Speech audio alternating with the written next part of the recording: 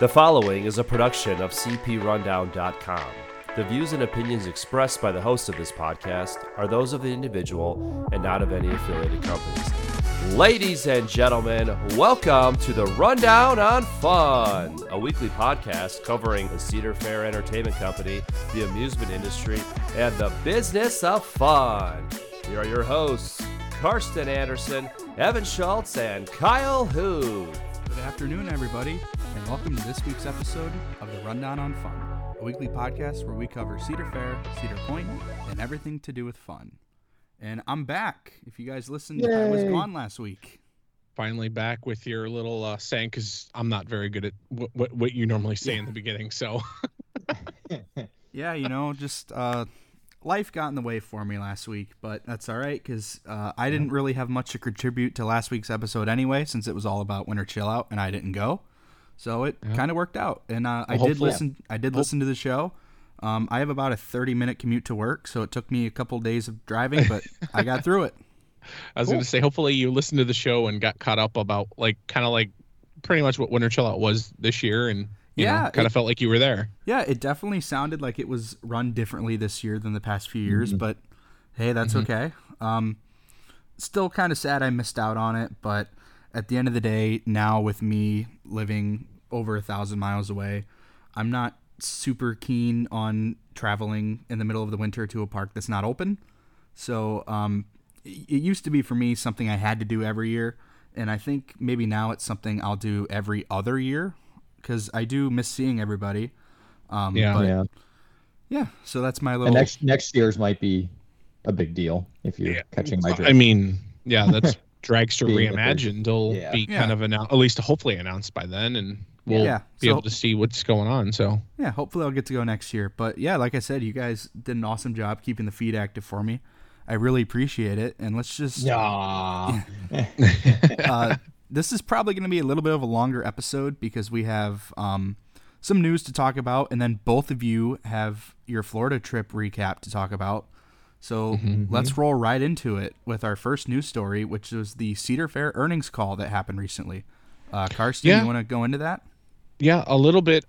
Just a little bit of little pick here and pick here, there and everything. But yeah, so they had a great year. It looks like it's going to be the Q4, unless it's Q1. But I haven't seen anything that says Q1, so I believe that's probably it's Q4. It's Q4. Is it Q4? Okay, good. Yeah. But yeah, so Cedar Fair as a whole, which owns Cedar Point, Kings Island, all the Cedar Fair parks, obviously, they made $1.8 billion in 2022, and that is it's up 1.3 billion compared to 2021. I can't talk. But then also they reflected on 2009 numbers, and that's also still 2019. See, I can't talk. So sorry. Which is good. So they also had they've reached their pre-pandemic numbers, and they're blowing the pre-pandemic numbers out of the water. For instance, the full wide chain attendance for 2022 was 26.9 million compared to 27.9 million in 2019 pre-pandemic. So it's pretty much right there. It's a little bit down from 2019, but I think probably because gas prices were like $5, and it's probably deterring especially a lot of people in parts of the country. Yeah. So, but it's good. And a couple of the parks had slightly shorter operating seasons this year, like Valley Fair and Great America. They cut out their haunt and were only open. They weren't open on Fridays. Also, it was a lot limited. They're also saying that possibly the bigger effect in the overall attendance for Cedar Fair is Knott's Berry Farm when they put the policy in effect, talking about how they had to have the chaperones 21 and older for kids that were 18 years or younger. All million of those missing guests are just there's a lot that were supposed to be at Knott's. Kyle, Knott's. What is their demographic? Are they more teen based, or are they more family based? Yeah, so Knott's, honestly, it's kind of a mixed bag out there.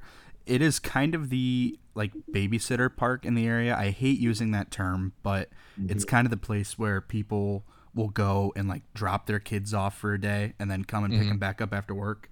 But at the same note, it's only like 10 minutes away from Disneyland, so you get a lot of families that are coming in, and maybe they extend their trip, or they get in and they only have a half day and they go to Knott's. So looking for some thrill rides outside of Disney. Yeah, their clientele is all over the place, but for the most part, yeah, it's a lot of like teens and younger adults.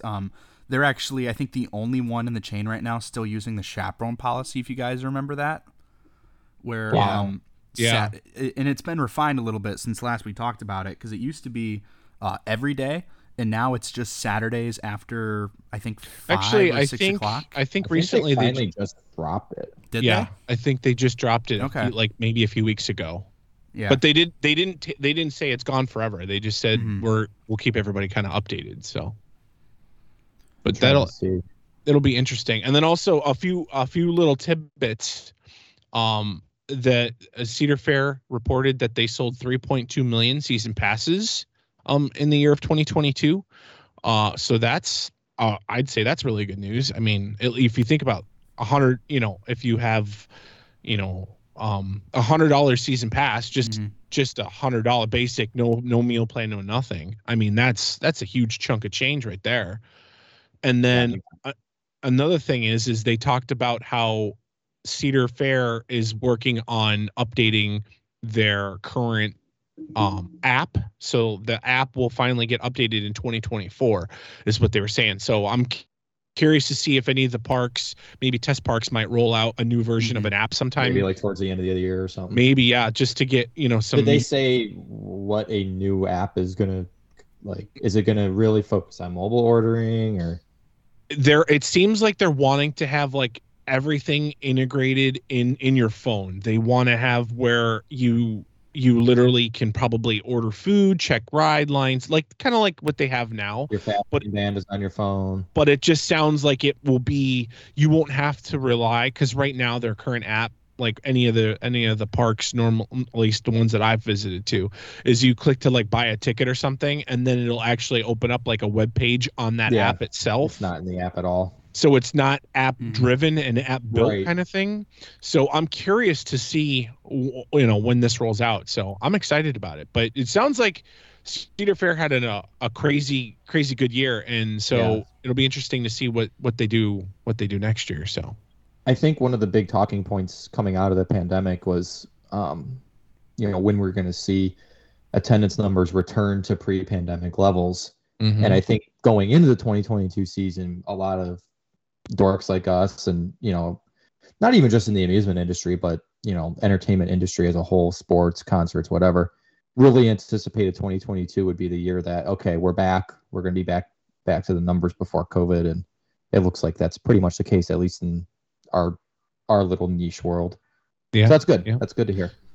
Yeah, very, very, very good news. Yeah, and I think we were all worried about it even during the pandemic, if things would ever bounce back. Like, oh God, are people going to want to go to parks anymore?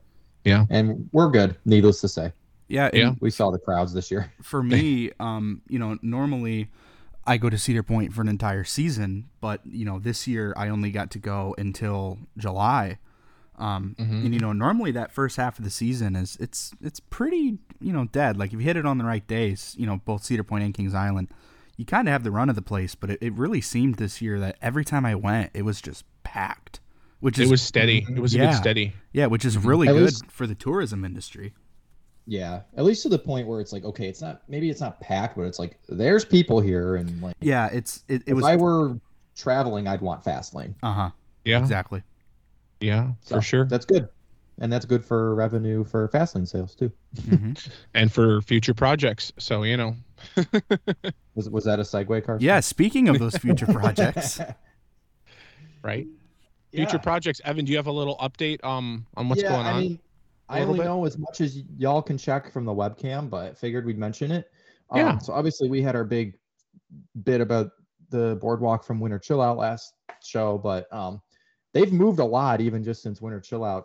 If you look at the webcam, you can see that the station's building is really coming along for Wild Mouse. There's a building in front of Wild Mouse that I'm not sure what it's supposed to be. It looks like, if you look at the concept art for the boardwalk, it's supposed to be an ice cream place, but I don't know. There's a very almost complete building sitting right in front of Wild Mouse, and you could really see where Atomic Scrambler and Matterhorn are going to go in. Mm-hmm. And then when you're moving over to the Grand Pavilion, you could really see, and this has even changed since yesterday when I looked, the siding and the actual detail work, the finishing touches of the outside of the building are really, really close to complete. The whole right wing is done. The lowest level of the left wing is done. So now they just have the second floor of the left wing and the whole center to be complete. And I honestly wouldn't be surprised to see that done by the end of next week. So they're really looking along here. Yeah, it's sure. Really getting down to the point where it's just detail work, because Scrambler and Matterhorn, they could put those up in 2 days. They're basically carnival rides. I mean, yeah, they just need to, pour the foundation, which they're, if you look on the webcam currently, of it looks like. Yeah, you can see a giant. You can see a giant hole, for both of those flat rides, and then you can also see they're putting kind of the finishing touches almost around Wild Mouse, like they're starting to put a nice wood fence. Yeah. Yeah. I see that around the outside of the perimeter. And now on the rendering, I remember seeing there was like a grass and like a walkway area over on the one side, on the beach side, by the beach and stuff. So I'm curious to see if that's completely open, if we could just walk around over there, because that'll be a nice little cut through to go to Grand Pavilion, or a nice grassy area to hang out. Yeah. So it'll be. They'd have little shows over there and stuff. Yeah, it'll be really interesting to see what see what happens, but So. But at any rate, you could see that everything's moving along really well, and it's nice. It's good to see. So probably in a couple of weeks, we'll be talking about seeing the Ferris wheel cars going back on the. And then we'll also probably be talking about testing. Unfortunately, we have to wait for our coasters to test there, Kyle, because ours have to go to sleep and get rebuilt and redone, and so you guys have that testing phase, but our rides down here, they do go down for seasonal maintenance. So we all have to Hagrid's wait for went that down sometime. 2 days after I was there. Yeah, and it was down for a full week. Oh, a whole week. I know. Right. Man. You should have saw that line, though. That was crazy line for Velocicoaster when it went down that whole week. Yeah. Oh, yeah. Well, we'll get into it with the Florida trip, but not only did they shut down Hagrid's, they also implemented Express Pass at Velocicoaster the same little couple days there. Yeah. So that was, Velocicoaster didn't know what hit it. Which for me, having Express after 4 is wonderful. I would just point that out. Jerk. You'll never have to wait more than 20 minutes for Velocicoaster ever again. Yeah. Yeah, for sure. Unfair. Very unfair. Anyways. So we mentioned rides testing and stuff, so that'll happen soon. And we know, I saw on the webcams at Kings Island, and Kings Island, I believe, posted this, that stuff is starting to test down there. Mystic Timbers is up and running. They open in a month. So stuff is testing down there, but their new for 2023 expansion is not going to be ready for opening day. Was that officially said by the park, though? Yeah. That's the. It was officially said by the park. Saying summer. Okay. Yeah, it will not. Maybe by Coasterstock. Yeah, new Adventure Port will not be ready for opening day, but hopefully it's ready for Coasterstock. Yeah. Well, the pandemic, kind of did a damper on everything for, like, supply chain wise. So maybe there's still backlog of things that they needed to get ordered and so on and so forth. I almost feel, because this wasn't announced with all the other Cedar Fair announcements, I wonder if they just got a late start on this. Like it was a late decision. And well, they probably did. And Kings Island's also open until New Year's Eve, so you couldn't really start full-blown construction until January 1st. Right. Yeah. It's understandable. So, I just hope that pathway is somewhat open, because I'm not going to go to Action Zone if that pathway is not open. It's just not. I'm not walking all the way down the International I just hope Street. Adventure Express is open. Yeah, that would suck if it was closed the first month of the year. But just like Beast was last year, and we survived. Well, so. If it is, then by the time we go down there again for Coasterstock, we'll have a huge thing to look forward to. Yeah. Yeah. So. And probably tons of ERT on that. Yeah. So speaking of Coasterstock, that has kind of been what we've shifted to. You know, we have seasons in this podcast. Our first season was talking about Dragster. Our second season was Winter Chill Out.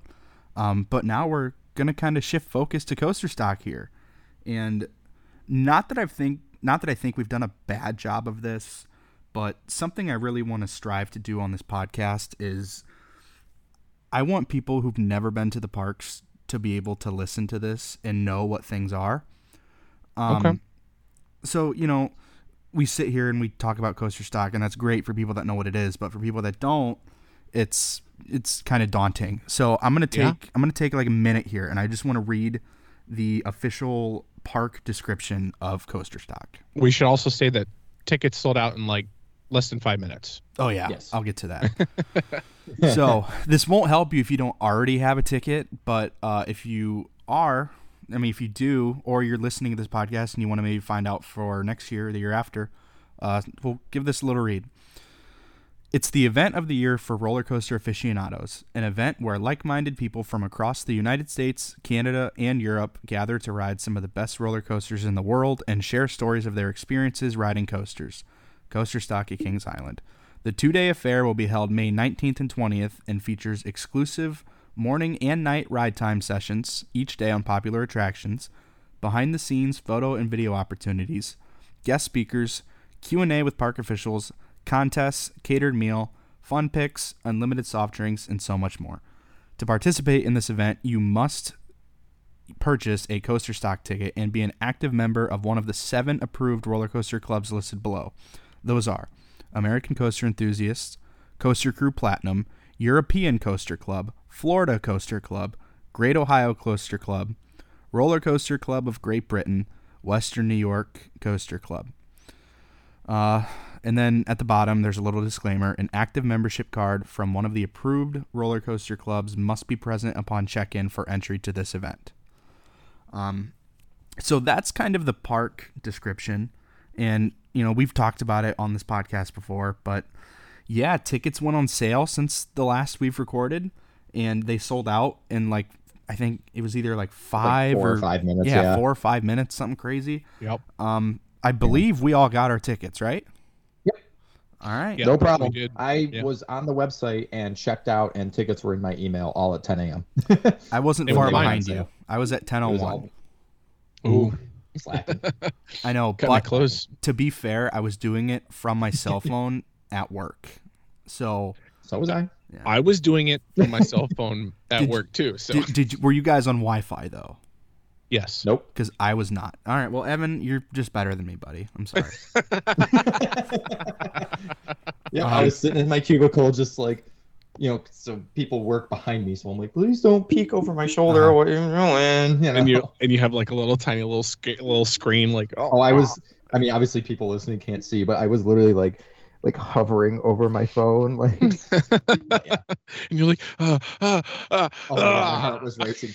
We were texting I was texting one of our friends, our mutual friends, and we were both like, oh my God, it's 9:55. Oh my God, tickets go on sale in 5 minutes. I am so anxious. Oh my God. Well, sometimes like 4 minutes. Well, like last year, like it was like 10 o'clock or whatever time they decided to release them, and we all hit refresh, and like the little buy button never changed. It still said, and we're like, wait, what? And then we're like seeing people that are like buying them. We're like, oh no! Yeah. And we like found. And I was one of those people. I was able to get in and take care of everything. It just goes to show what a fun event Coasterstock is and how important it is to all of us. Yeah. Do you want to? There's a reason that it sells out so fast every year. Yes. Do you want to talk about what Coasterstock is like for each of us, like for like a minute? Yeah, that sounds fun. Yeah, I mean, well, I guess I jumped in, so I'll start. Go ahead. Well, first off, I now think of it as kind of when this podcast was born, because that's when you guys first started talking about it, was at Coasterstock last year. And I think it was one of our first topics was Coasterstock. And I don't know, like, it's just, without getting like gushy, it's like, it's just so much fun to spend 3 days with all of our friends riding Beast at night over and over and again, and just spending the whole weekend together and goofing around. And I mean, we honestly get sick of Kings Island by the end of the weekend, or at least I do. But it's just exhausting, but in the best way. And it's just a great time to spend with our friends. Yeah. So, for me, I've gone on record before. I think Kings Island is one of the most well-rounded amusement parks in the country. Agreed. It's always a blast. Yes. And the way I describe Coasterstock to people who've never been or don't really understand our fandom, and this is a way that most people can understand it. I'm like, have you ever been to a music festival before? And they say, yeah, I've been to a music festival. And I'm like, great. It's like that, but for theme park people, where Yeah, that's a good way of putting it. it's the one time of year where all of your friends are going to be there. It's all of the coasters, the meals, the behind-the-scenes tours. Is just so much fun. Don and team down at Kings Island just do a fantastic job of making everybody feel welcome and like they're a part of this thing, and there's always things for us to do. It's just such a fun weekend. Kind of like you said, Evan, it's not really about the coasters. It's more about just being with everybody and having a good time in the fandom that we all enjoy. I think one of my favorite parts about Coasterstock isn't even anything to do with the events. It's during the day at the park when we're just like, well, ERT is tonight and we don't know what to do, but we're just having, let's ride the log flume and goof around, and it's just so much fun. You're going to be there for like 3 or 4 days, so there's not a huge pressure to ride everything, and it's just kind of like, this ride has a short line. You're going to get ERT, so you're going to get like 10 rides on the Beast every night, unless the storm that comes every single year hits. Every single Saturday night Coasterstock storm. Last year's was bad too. Hey, I'm just saying, I stuck it out. You guys all went home. Everybody thought it was going to storm like crazy. Was that last year or was that the year before? That was. No, that was 21. Are you sure? I think it was we 21. were all at the Beast last year. Okay. That was Bliss, remember? Yeah.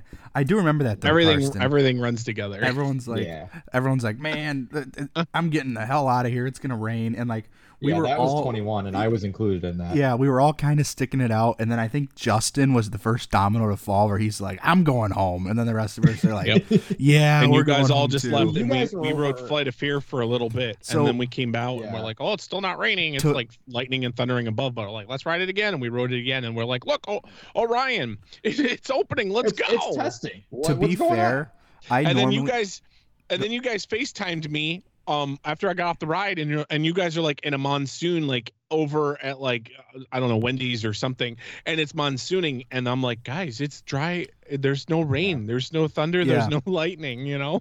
Carsten, remember the hotel that we stayed at last year, the Comfort Suites or whatever?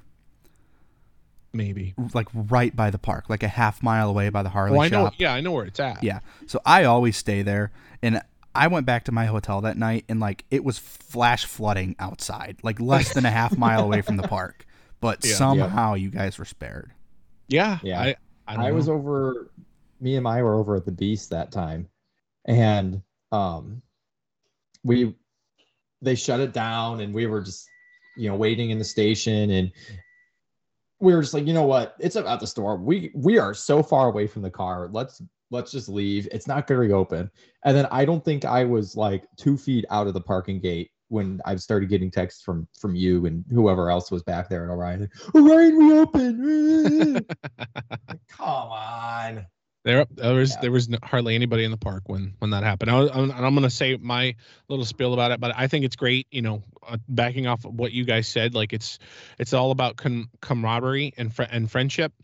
And it's really cool, to see like all your friends from, honestly, like from, that Coasterstock for me almost like kicks off my summer, and it really kicks it kind of like into full gear kind of thing. And you're like ready to go. 'Cause honestly, a lot of the people that you see at Coasterstock, like you'll talk to them for, you'll talk to them for, online and things like that.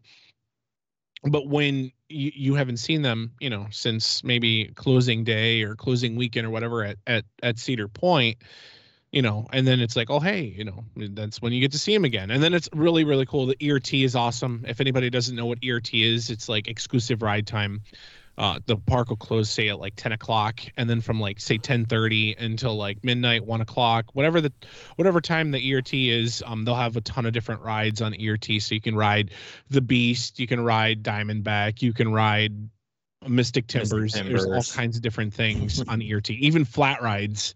You can ride what's that kid coaster that the Great Pumpkin Great Coaster. Pumpkin Coaster. Yeah, that we waited like 45 minutes for last year. It's really funny to see because there's a lot of people that actually go to Coasterstock to either ride it for like their first time or something, but you'll see the line all the way down the midway, and people will be waiting Maya to needed ride that credit, so we waited like 40 minutes for it. But instead of riding Diamondback like 12 if you times have over. If you have a chance to go to a coaster event, always try to circle Coasterstock is the one. Coasterstock, because you get a lot of bang for your buck. And you kind of touched on it too, but another thing I really like is, you really sit down and you think about it, and you're like, okay, so our group is like 40 people, but you don't all hang out all day. You break up into like little subgroups, and a couple of you go here and a couple will go there, and then you'll meet up at dinner and everyone will eat and share stories, and then you kind of break up again, but once ERT comes back, everybody's back together again. Yeah. And it's just because we all know we're going to end the night at the Beast. So we all know we're going to end that night together. And, it's just such last a fun one on the weekend. Beast. Or at least the back car, because we can't all have the back car. Yeah, and I know especially for me this year, now that Kings Island is not as accessible to me as it used to be, I'm really going to have fun. Not just doing the rides, because I've done them all a million times, but just seeing everybody and just being there. It's going to be so much fun. Oh, yeah, for sure. Absolutely. Well, but we did get to see you almost a month ago now, believe it or not. Was it almost Transition. a month? Oh, my God. Yeah, my flight was the 17th, and we are recording here on the 10th. On the 10th. Oh, my So God. we are really behind. Hey, you know what? We've got other priorities, but, at least you won't forget, and you got pictures to remember if you can't remember. Yeah. I have a ton of really good pictures. But yeah, let's talk about Evan's extravaganza, his trip to Florida. Yeah, just so we're remembering this right, Evan, you ended up doing Busch Gardens Tampa, Universal Studios Florida, and Universal's Islands of Adventure, right? Am I missing anything? SeaWorld on Monday. SeaWorld on Monday. All right. So take us through. Tell us about it. This trip, so I mean, obviously, you guys obviously remember, and hopefully our listeners remember our Orlando pre-planning extravaganza show.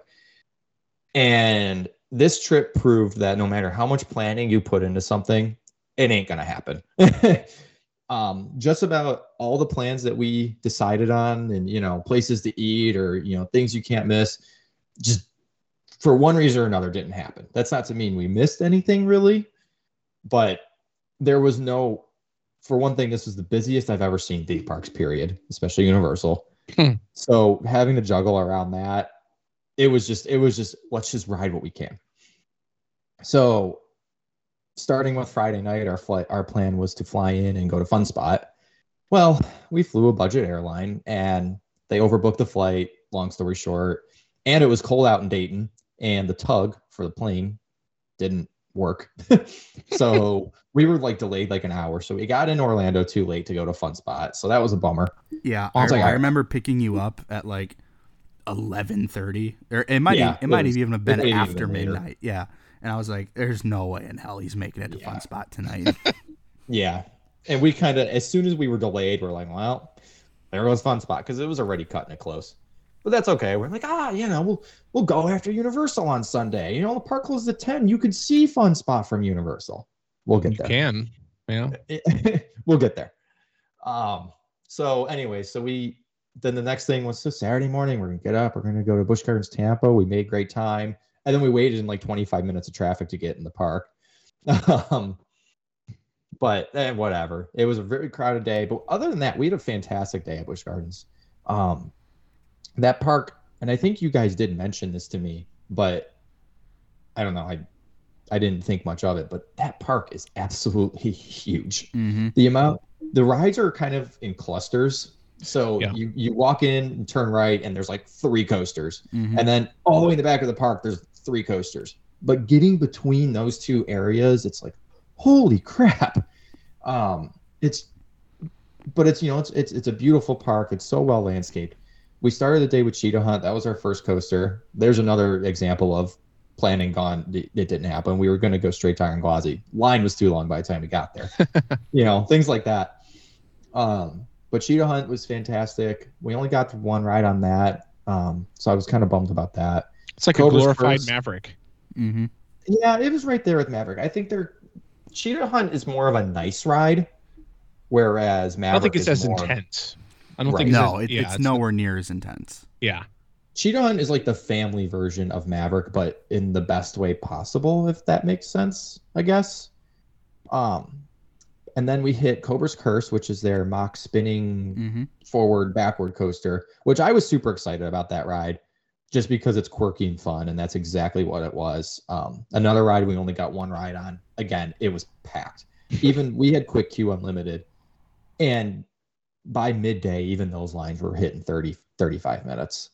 And it was also dirt cheap for a Quick Queue. If you had a pass, what did you pay? $50, Kyle? Yeah. So little disclaimer here. I went with Evan to Busch Gardens for the first part of the day, and I didn't buy Quick Queue Unlimited, but I did buy just the regular once a time on each ride Quick Queue, and it was like $35 or something. Yeah. So if you're a pass holder and you see that these lines are that long and you're just happen to be there, you're gonna go buy Quick Queue. So the lines, I'm kind of grateful that the Cedar Fair parks are a lot more expensive, but it was fine. Then we hit Montu, and I think that was one of the huge surprises of the trip. I mean, you guys had talked about it's a great ride, but that blows every other invert out of the water for me. And Maya, my girlfriend, doesn't even like inverted coasters really. Like she's like on Raptor. She doesn't like Banshee. She's on Alpengeist. She loved Montu. It's a fantastic ride. I love it that it goes cruising through those tunnels. It's the and it's just so perfect. Smooth, and it's just as good. Like everything just flows really well. Yeah, like if you've ridden Afterburn at Carowinds, it's kind of similar to that in the sense it goes underground. It's got a bat wing, but it's longer and it's really long. Yeah. It's a fantastic ride. That was one of the few rides we did get to ride multiple times. So then we finally got on Iron Gwazi, and we don't. There was a story with that, but we don't need to tell. But it ended up being a great ride. We rode in row 2 the first time, I believe.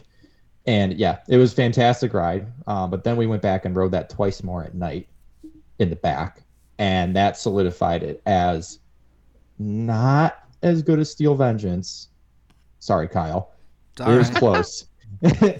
But better than Zadra. And I've gone on record multiple times saying that I love Zadra, and I think Iron Gwazi is going to be very similar to it. And it was, but it's better because of that death roll that everybody talks about. The reverse 0G thing, downhill thing through the lift hill. It is one of the coolest elements I've ever had on a coaster. Nice. Let's see. Shikra, only got one ride on it. Best dive coaster, which you wouldn't think because it's got the least number of elements, but it's just so smooth. And it actually is airtime, like a good bit of airtime. Lots of fun. It's also it's also nice, like those dive coasters, like you literally can like sit, almost on the edge, and they almost have you sit way longer than what Cedar Point and Valraven lets you sit, because it's really like you drop really quick. But it'd be really nice if you could hang there for a little bit longer, and but capacity. Also, shout out to Busch Gardens. Loved the park, but their operations were a little lax, except Shikra. Their crew was moving it. That's good. You guys, that's kind of the theme. That's kind of the theme for Busch Gardens. Is some coasters are good, some coasters are not so good. Some of the operations were pretty brutal. I'm not gonna lie, but I don't want to talk about the negatives too much. Kyle, you had recommended. The name is escaping me. The food place right under Shikra. Yeah, Zambia Grill or something like that. Yeah, it's barbecue. It's some barbecue place. I know. At the SeaWorld Orlando counterpart is called Voyagers, and the Busch Gardens Williamsburg counterpart is called Trappers. So it's something like that. Same menu as the other two. But we got this like barbecue sampler platter. It had brisket, it had chicken, it had ribs. That was like some of the best theme park food I've ever had. So thank you for the recommendation on that. Probably we might not have gone there if it weren't for you guys. So that was the point of that show. Job, Kyle. Yeah. At this point, this day went quick too, because it's our first time at a park, so we aren't kind of had to like, okay, which way do we go? We waited like an hour in line for food. It was that packed. Wow. So it was plus, I'm sure late. it was hot though too, right? It was a very nice day. It wasn't like too terribly 74. Hot. Okay. Yeah. At this point, so then we finally went and rode Kumba. I don't get the hype. It's a good ride.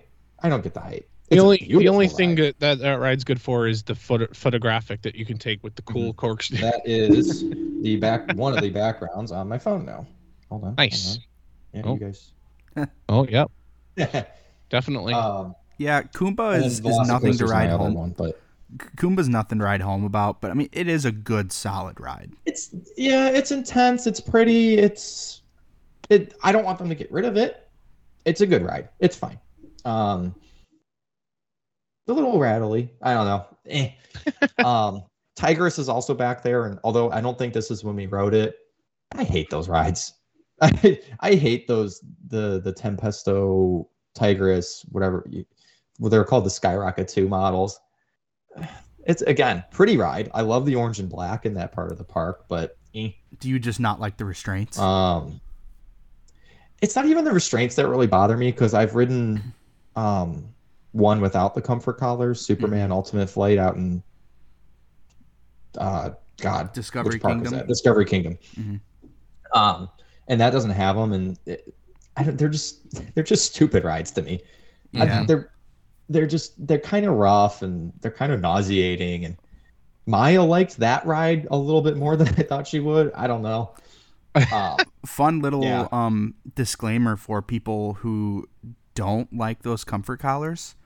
Not saying it's a 100% like ready to go thing, but SeaWorld Orlando, they have the same restraints on Icebreaker, and one of the trains is undergoing maintenance right now, and the comfort collars have been completely removed from the ride. And that train has since returned to the track, has it not? Like, it's not in service yet, but yes, it has been in the shed. It has been returned to the transfer track without comfort collars. Yeah. Interesting. So that's good. That might be That's very good though. news, because then we might see them go away at all the SeaWorld parks.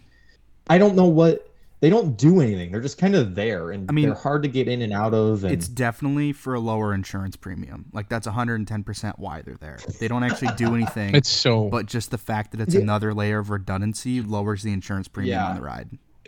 Or maybe it's because GP are like, oh my god, I got to hold on to something. It's going upside down, and I need a shoulder hard. I don't know. They suck.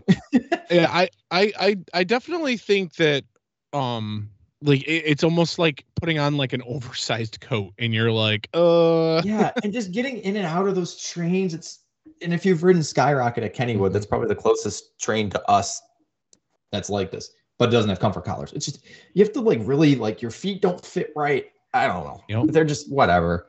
And at a park like Busch Gardens, it's packed, and it could only run one train, and it's a smaller capacity train than even like Wicked Twister had. I don't know. I don't get it. I don't know why they put those things in. Anyways, moving on. That's my big negative gripe about Busch Gardens, is that Tigris exists. But it's a pretty ride. I'll give it that. So then the Pantopia section of the park is right there in the center of the park, kind of by Kumba. And Falcon's Fury was closed, and Scorpion was closed. Don't know if either of those have reopened since we've been there, but Scorpion has. That's their Schwarzkopf, right? Yes. Yeah, that one has. Falcon's Fury has not, and I don't remember the exact date, but it does have an official reopening date. Okay, well, that's good to hear, because I know that's been closed for quite a while. It has been closed for about a year. I mean, it has not operated since I've lived in Florida. Jesus. I was really excited for that ride, but I definitely didn't have my hopes up for it. Scorpion I was excited for, because my mom and dad went to Busch Gardens Tampa. Kumba wasn't even there yet. Scorpion, and it was an old Arrow corkscrew coaster, Python, were the only two coasters there. And my mom tells stories of Scorpion just riding it over and over and over again. And I was really excited to ride it, because I like Schwarzkopf, and I want to ride it kind of as a throwback to her, for her and stuff, and it wasn't open. Yeah, Scorpion was the second coaster that Busch Gardens Tampa ever put in. Yeah. behind Python, right? Mm-hmm. Python was first. Also in that area of the park is the famous pretzel stand, which we did get pretzels at. They were fantastic. Giant, better than Auntie Anne's pretzels. And also is it's not Wild Mouse. It's called Sand Serpent. It was Wild Mouse at Busch Gardens Williamsburg. That's another ride at Tampa that my mom has ridden, but she rode it at Williamsburg. But yeah, just not at Tampa. Right. Yeah. Yeah, that was a Wild Mouse. It was whatever. But yeah, so that really wasn't our full day. By this point though, in the day, it was like it was even getting dark already. And we really wanted to ride the train at your recommendation, Carsten. And my girlfriend's got a really nice, professional grade camera that she got for her birthday that she really wanted to take on the train and get pictures of the animals in the Serengeti and all that. We didn't get to do that. The track. And stop on the track because the rhino won't move. Almost run over a giraffe or something. We didn't get to do that because it was like when we were over by a station that was feasible, it was like, okay, we're not going to be able to get on the train till like 6:15 because there was a line. And then it's supposedly like an hour-long train ride. And we still wanted to like try to eat something again and ride Montu and ride Iron Gwazi. Yeah. So it is what it is. Yep. But all in all, fantastic day. Iron Gwazi. So I'll talk about this more at the end, but I'm having a very hard time ranking my coasters now. All I'm going to say is Iron Gwazi is top 3 worthy because I don't know what my top 3 is right now. There's like 10 coasters that could be in there. So right. Iron Gwazi, you're up there. Montu, number 1 invert. Sheikra, number 1 dive. Before we move off of Busch Gardens, I am going there, I think, Tuesday this week. Ooh. To try out Serengeti Flyer, their new SNS swing. I wanted to mention something about that. Yeah. So they were having employee previews for that the day we were there, and we didn't know that. So I'm on Sheikra. We're on Sheikra. And I happen to look over at it, and I see this thing going full cycle. There's hands up in the air everywhere. And I'm like, holy crap, they soft opened it. They didn't. There was still like a giant construction wall up, but there was kind of an employee just like kind of standing by like the gate, like, oh, there's a construction wall. Oh, you're an employee. Come on in. Yeah. Like 2 days after you left, they started pass holder previews. Yeah. And with my pass, I could have went to the first day, but I just haven't had time to get back down there because, I'm very close to every other park in Florida, but Busch Gardens, it's a good, like, at least half-day commitment if I go, just because of the drive. Yeah. Yeah, what time? I mean, you didn't stay very long. You didn't get home till like 3 when you were there with us. Yeah, I also wasn't like driving pedal to the metal, and I made a couple stops. But okay. A good rule of thumb is that I've found when I go to Busch Tampa is it'll take me an hour to get there, and it'll take me about an hour and a half to 2 to get back. Mm-hmm. Yeah, it took us quite a while to come back because we had dinner plans at City Walk that night. At your recommendation, Kyle, we went to Antojitos, a Mexican restaurant. Had their fresh made guacamole that's made right in front of you. Super good. We both had fajitas. The steak on the fajita I felt was like steakhouse quality stuff. Not the cheapest place in the world, honestly, because we did get like the most expensive entree item. Yeah, it's not the cheapest place, but it's also like I go there. It's so good. Yeah, it's so good. And also I go there and I don't get the guac every time, but if I just go there and I get the free chips and salsa and an entree, I'm walking out under $20. Yeah. So we got the guac. We got like the expensive fajita that's got chicken and steak on it. And then it was busy and the server was stressed, so I kind of felt bad and I tipped her pretty heavily. So it was a $90 bill, but whatever for 2 people. But it was so good and it was so worth it. And it was kind of fun. So we entered Universal City Walk at 9:58 about. On a night that the park closed at 10, mind you. Bingo. So our first exposure to Universal, I'd never been there at all, was just the horde of 2 full theme parks on a Saturday holiday weekend. Everybody leaving at once. It was terrifying. But that's City Walk. I made a comment last week. I went to City Walk or Universal last Saturday with Dean, Abby, and Ray. And I'm not super proud of the comment that I made, but I'm going to say it again. Leaving this place is like trying to fight for the last boat off of the Titanic. You're right. It just is. Right. It's insane. It's absolutely nuts. I can't believe that those theme parks fit that many people. They don't seem that insanely large. Yeah. But oh my God, it's insane. But so it was kind of cool that night to kind of walk around City Walk real quick and oh wow, there's Velocicoaster, there's Hulk, there's Rip Ride Rocket. Let's go eat. Okay, let's go home because we were tired. Because then it was right back up early in the morning to get to Universal and actually do the parks. Our plan was to go to Velocicoaster right away, and that actually did work out, but it was already posting a 2-hour wait by the time we got there. Did it end up being a 2-hour wait? Did you wait for it? No. So the reason it took us a while to get there was because we had to get our souvenir cup and we had to get our express passes renewed, and the guest services had like one window open, which whatever. Why at 9:00 in the morning on a holiday weekend, but whatever. But yeah, so we get there and it said 120-minute wait, and I'm like, well, it's Velocicoaster, I'm waiting. And Carsten's the only number part one. Yes, exactly.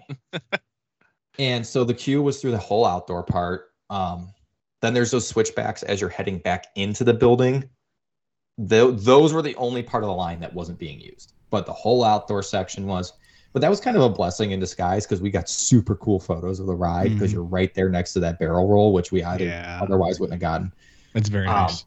Yeah, so we ended up waiting 100 instead of 120 minutes or 2 hours. We waited an hour and 20 minutes. So that wasn't too bad. The line really moved. Contrary to Busch Gardens, that was like the best operations I've ever seen. I mean, trains were coming by legitimately every 30 seconds. It's absolutely bonkers. And it's also nice they don't have to deal with seatbelts or anything too. Right. And like I could talk about Universal for like 4 hours. But well, let's just get the best hits. Yeah. So Velocicoaster was it was I'm not going to say it's number one yet. It's number one. But it could be. It really well could be. And you're going to ride Steel Vengeance in Cedar Point, and you're going to be like, okay, Velocicoaster. Well, and here's the problem. I'm going to ride Steel Vengeance when it's like 40 degrees out, and it's going to be like those bunny hills at the end. I'll be like, right, barely making it over.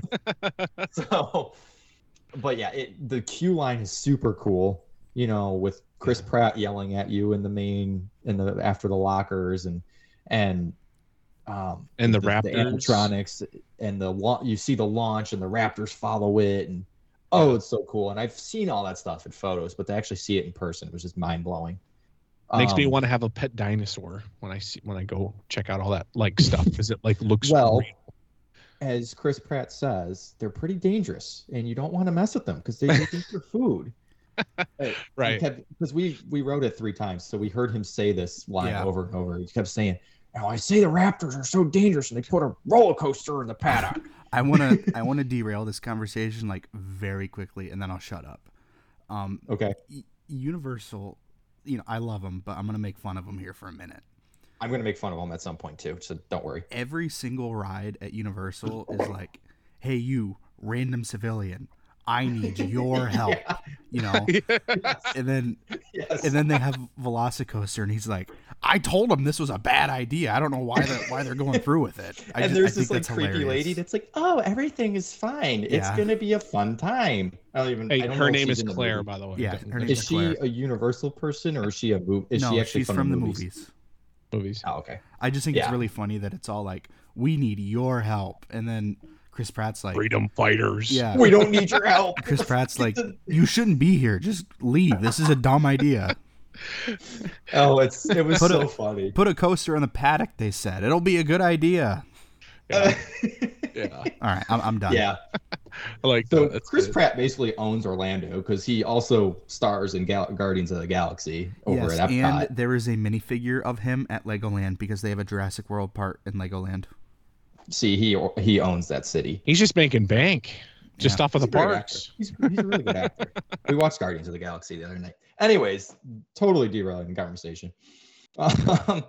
So then it was over to Harry Potter at the whole Hogsmeade area. We did get on Hagrid's and waited a hefty bit. Did you like it? Yes, it was kind of like Cheetah Hunt in the sense that it was just fun. Like both Cheetah Hunt and Hagrid's, my immediate reaction, and this seems like a cop-out reaction, but it's the best way to describe both of them. Nice.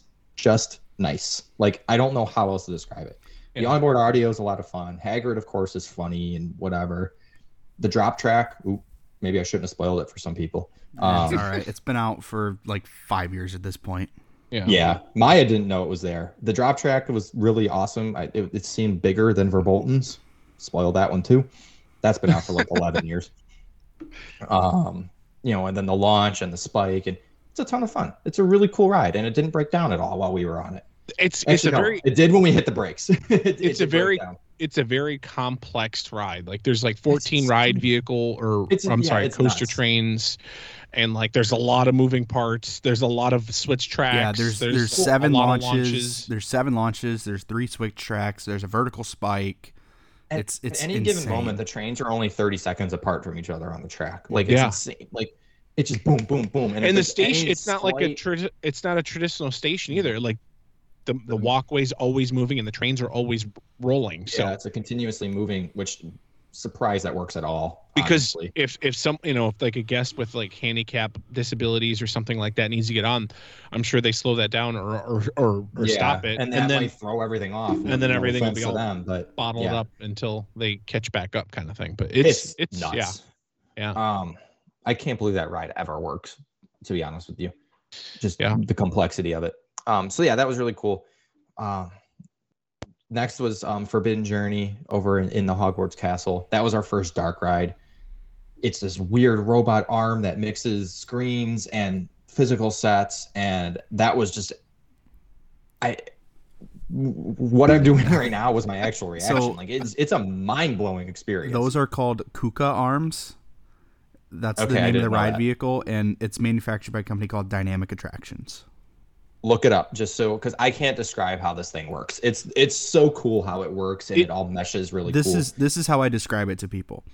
I say, have you ever seen a video of how a car is manufactured? Yeah, I have.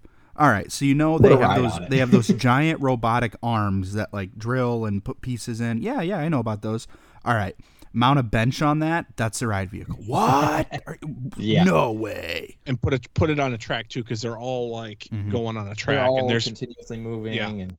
There's so I didn't look into any of the dark rides before going. Good. I mean, I knew about the coasters, of course. So we walk into the station for this ride. I'm like, what in the world? It looks like you're walking into a bookshelf with shoulder harnesses. I'm like, what does this thing do? Yeah, it was a really cool, mind-blowing ride. And the theming is just insane in the lands, and especially in here, Hogsmeade and everything. Hogsmeade and Diagon Alley. It's just WTF was, and that was also the most busy section of an amusement park I've ever seen was in front of the Hogwarts Castle. It was kind of terrifying. Like, you should see that when they have the nighttime show on the castle. I don't want to.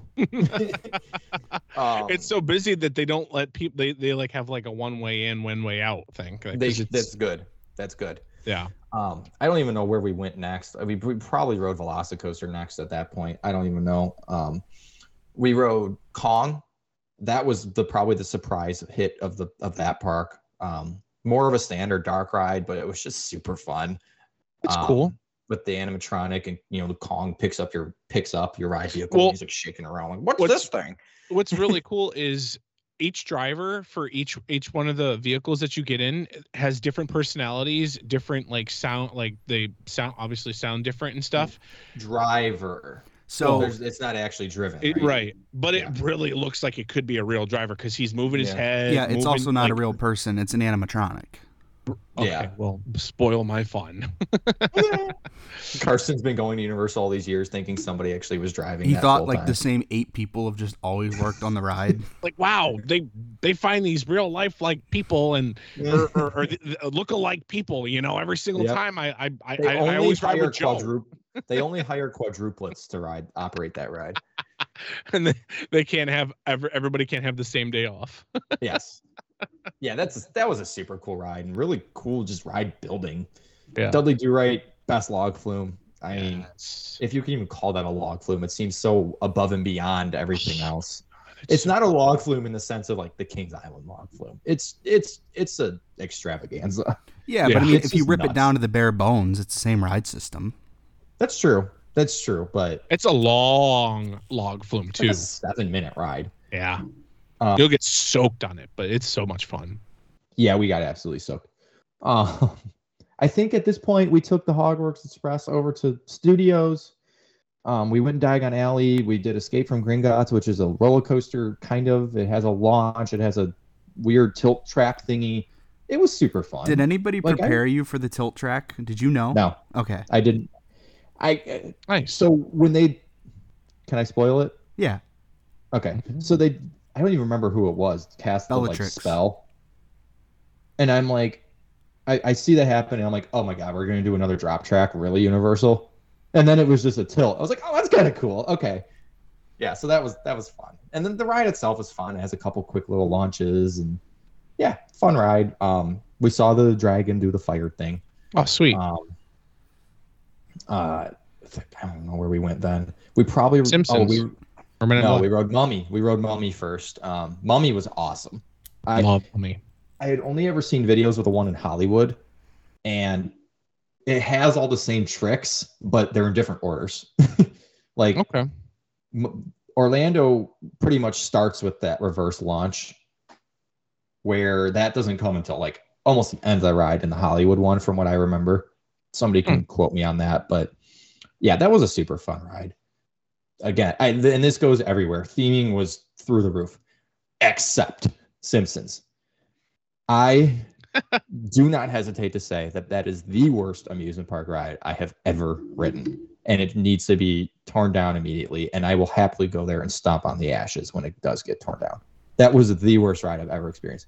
It was stupid. It was uncomfortable. It made us sick. It was a quote unquote walk on, and we still waited 35 minutes for it because it just takes forever for some reason. Oh my god, it sucked. Was that the same ride system that Back to the Future had? Yep. So that ride sucked too. Sorry. Well, everybody. Back to the Future was a beloved attraction because it wasn't as intense with the motion, and it was for an IP that people really cared about at the time. That makes okay. So maybe I wouldn't have hated Back to the Future as much, but the ride system still sucks. Yeah. And it's a stupid loading system, and I just didn't like it. It's very slow and tedious. We walked right into the like pre-show room where Krusty's kind of like yelling at you and stuff, and yeah, I'm like, oh, we're gonna get right on this. It was almost broad daylight when we went into that building, and it was dark out when we left. That sucked up so much time. Wow. And because of that, we didn't get to ride a couple things that we wanted to. Did you get to ride Men in Black? Yes, that was what we rode next. Nice. After getting a Krusty Burger, which was pretty good. It wasn't crazy. It's cool. Service, like it's cool that you can have like the items from the show, you know. Yeah, it was cool, and it had like specialty sauce, and it was good, and whatever. And we were in and out of there in like 20 minutes. We ordered, ate, and digested our Krusty Burger in a shorter time than it took to get on the stupid ride. God, I have a personal vendetta against that ride, and anybody who likes it. So then, so next was Men in Black, and was it you, Carsten, that told me about the ending, the surprise at the end? Yep. I took care of that. Good. Yes, I kind of knew it was coming from the beginning of the ride. You saved the planet. That's one thing I will not spoil, but I kind of knew it was coming from the beginning of the ride, so I was really ready for it. Mm-hmm. Yeah, that's a really cool shooter. I mean, with the cars, with the spinning and the. It's cool because like you can shoot it pretty much anything, and as long as you're shooting an alien, you'll get points for it, which is really cool. Yeah, and I won between both teams, whatever. Oh, that's good. Yeah. There's a little secret hidden trick or whatever. When they like showed like the alien, like when you go through and they like scan the car and you see like on the screen where the aliens are all over the car and stuff. Well, they say to shoot the actual other car, the little blue thing above the car. Yeah. You want to shoot there? Well, actually, you can shoot yourself and still get points. So me, Kyle, and Sierra, we always turn around and we start shooting our car. And every time your car gets shot, you just spin like crazy. So our car spins constantly because we're shooting it constantly. Oh, so that's triggered by getting the target. Yes. That's kind of cool. At least I believe. Yeah. It is. When you're going through that scene right there and you're aiming at the other car's exhaust port, if someone from the opposite car hits yours, you spin. I didn't know it was trick. I thought it was just you automatically. But yeah, so me, Kyle, and Sierra, we all turn around and shoot ourselves. That way we get points for it because it's a lot easier to shoot, point blank than shooting across. So well, and I found that those guns weren't super accurate. Yeah, and we had just eaten, so I'm glad that you were not on our car. Because the spinning, it's intense. Yeah, it's good. Dark ride. It's a good one. Yeah. So at this point, the Mardi Gras parade was already going on, and at this point, our goal was to ride, let's see, Transformers, Rip Ride Rocket, Jimmy Fallon, and then get back over to Islands and do Hulk, Spider-Man, and Velocicoaster at night. Well, only like half of that happened. We don't know these parks like we do Cedar Point, so we knew that parade was happening, and we're trying to get the Transformers, and we had to walk like the super backwards way to get to the ride because of the parade. We got beats hucked at us, which was fun. Transformers was a walk-on because of that, so that was cool. Yeah. But it took us probably 25 extra minutes to get to the ride, so there's some lost time. Good job, Freedom Fighter. Yes, thank you. Thank you. That was a fun ride. I think that's the same ride system that Curse of Dark Castle was at Williamsburg, Busch Gardens, Williamsburg. I was going to say, definitely one of Justin's favorites is Transformers. Really? So yeah. It was a super fun ride. But again, so between that 25 minutes and the minutes wasted on Simpsons, we wasted like an hour. So because of that, we didn't hit Spider-Man, which was a really big bummer. Oh man. We didn't hit E.T. We didn't hit Jimmy Fallon. We kind of wanted to ride Fast and Furious to see what everybody complained about. Yeah. You've been wasting your time there. Yeah. So you shut your mouth. That's a good ride. The only thing you like it is because there's a giant bus that picks you up that's bumping music, and it sounds I give you that, it sounds awesome and the lights are cool, but other than that, it's just like, oh look, we're looking at a screen, oh look, we're looking at a screen, oh we're bouncing up and down. I love sitting in the back row of that thing and flailing around wildly and screaming obnoxiously. It's so much fun. So because you mentioned that ride, this is a perfect time for me to explain my gripe with Universal, and we didn't even ride all the dark rides. The dark rides seem very rinse and repeat to me. Every single ride that we rode, fire, water, bouncy car, every single one. And it's like, yep, if it's not a Universal ride if you don't get spritzed with some water. Exactly. With something breaking or something. And I think for me personally, as much as I love that park, it's probably my number one park, the whole complex together. I would get sick of it if I lived down there. Well, that's Kyle. I mean, it looks like he's sick of it because he's always at more than Disney or SeaWorld. And Kyle, how often do you go to Universal and ride Forbidden Journey? I go to Universal at least once a week. Now, but do you ride? I don't always ride Fast everything. And Furious every time. No, I treat every time. I treat these parks the same way that we treat Cedar Point, where I'll go in for an hour or two and I'll ride a couple things and go home.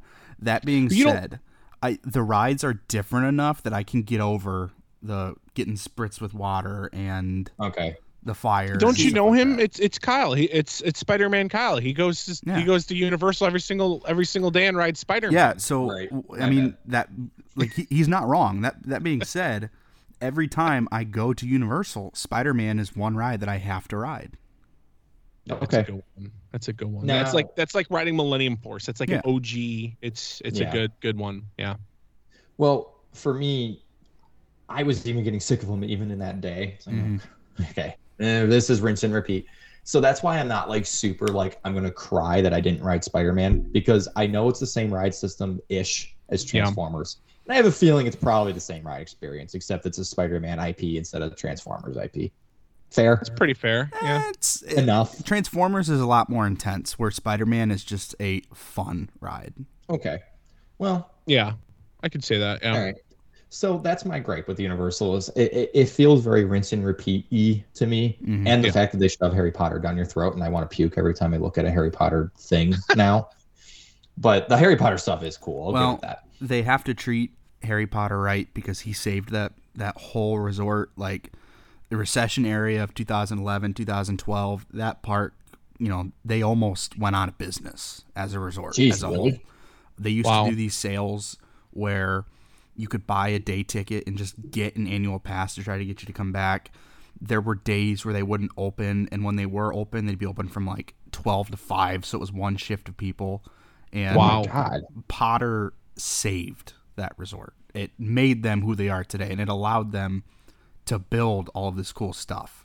Versus if Potter wouldn't have come along, they might not be here anymore.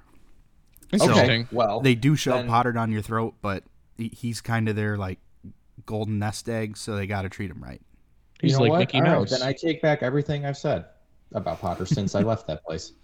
Because, again, like I said, I think Universal is my favorite park. In the two parks themselves are so you can't compare them, but as a whole, the resort, that's probably my favorite. And you didn't even get to see Volcano Bay. That's my favorite part about Universal. Yeah, I saw it from the highway. So yeah, that one's cool. But anyway, so we got off of Transformers and again had to take a roundabout way to Rip Ride Rocket. Oh, that ride was fun, but not fun. It's so rough for no reason. But the ride itself, like the layout, is a lot of fun. It's cool. It has a ton of airtime. Yeah. But it's painful so airtime. Bumpy. It's so bumpy. What song did you pick? MC Hammer. That's the wrong answer, my friend. I was going to say, were you panicking when you're like, click. I gotta pick a ride. I gotta pick a song. Stop talking to me, Maya. Stop it. No. I don't want to go up the hill yet. No. Maya I gotta was the pick same my song. as me. It was the ride ops that were like, okay, put down your lap bar. Okay, you're getting ready to go. You're getting ready to go. And oh my God, I'm like, shut up. There is only one correct answer when talking about songs to pick on that ride. And it is Rainbow Connection by Kermit the Frog. Is that a secret menu one? No, it's not. That's the funny part. I mean, I like listening to Stronger, but I will remember that the next time I'm there, and I take some Advil and then get on that ride. Yeah, you need like a shot of morphine or something, not Advil. It's a fun ride though. Yep. So at this point, it was like probably 9 o'clock. The park closed at 10. So we had to hustle over to Islands. We still hadn't ridden Hulk. We wanted to try to get on Spider-Man, which didn't happen. But we did walk on Hulk. Again, just like Kumba. The launch. I like the fun. launch. The launch is fun. The ride looks great. The lighting's great, but you know, it's smooth enough. It's fine. We rode in like row 7. And then at this point it was Spider-Man was posting like a 25-minute wait, and it was like 9:25. I'm like, I don't want to push it. You might not have gotten on anything else. So the bigger goal was Velocicoaster at night, which we did get on that. For your first visit, that's a worthy trade-off because you'll be back. Yeah, I'll probably be back this summer. Well, because long story short, my mom is jealous that I got this trip. And she's like itching to go, but she wants to do SeaWorld and Busch Gardens. I'm like, you're going to fly down there and you're not going to do Velocicoaster. Give me a break. Yeah, you're right. So anyways. Scratch him in on your calendar to stay at the Kyle's Resort. I'm not bringing my mom to Kyle's Resort. I'm going to have to get out the guest book. And we might be able to squeeze you in, but I don't know. We'll be getting a hotel this time around. Not anything. No offense to you. I don't think you want my mother staying there. But so we hustled over to Velocicoaster and we got on it, and it's perfect. I mean, the lights on the train at night are super cool. I think the theming wasn't as great on the ride at night because you can't see the raptors like jumping at you because it's dark. But it's a great night ride, so who cares? Let me just talk like the Heartline roll. Hello. It's insane. As Justin always says on Maverick, touch the water. Well, I feel like I could touch the water. Yeah. Yeah, you feel invincible, and you're like, I'm gonna try to touch the water, and you're not even close. But yeah. So yeah, Universal, that was that. And then so Fun Spot was supposed to be that night, and we were even thinking we were going to hit both of them because we ended up leaving. We were out of Universal's Islands of Adventure, and we could have been in the parking lot by like 10:25. But you guys were at the race. Yeah, you had to wait for us. The race was the longest race of all time. We I were think stuck actually in Daytona traffic with 110,000 people all trying to leave at once. Yeah, through a little tiny little area. Yeah, so you guys didn't get there to pick us up till 11:30. It's like we're not going to buy an Uber just to get the Fun Spot. Yeah. So that didn't happen. We were so exhausted. On the ride home, I was just zoned out. Like Carsten, you were trying to talk to me, and I was like, "Huh? Yeah, yeah." We rode Kong. Yeah, it was great. Huh? Like, it was there's great. A car there. Everything's all blurred. Oh, hey, look, we're back at Kyle's. Okay, good night. It was I died that night. So then next day was unfortunately time to go home, but we did go to SeaWorld very quickly in the morning. And SeaWorld we didn't attack it right. We should have gone straight to Icebreaker. We didn't. I think Justin said that, even though he doesn't know a whole lot about SeaWorld, he said you probably want to hit Icebreaker first. Yeah. Well, our thinking was we were going to go to Manta while the line was short because we knew it was going to get a long line later. We waited about 15 minutes and the stupid ride broke down. So that was probably, so if you count the walk to the ride and then the subsequent walk to Mako, that was 25 minutes of being at SeaWorld that we gained nothing. So we hustled to Mako, walked right on it. Fantastic, great, B&M Hyper. What else can be said? Then we went and rode Kraken, walked right on it. Great ride. Then we rode Journey to Atlantis. That was like a 30-minute wait, but fun. Needed to ride it. Then we went and rode Manta, probably 15-minute wait. That's definitely my favorite flying coaster and my favorite at the park.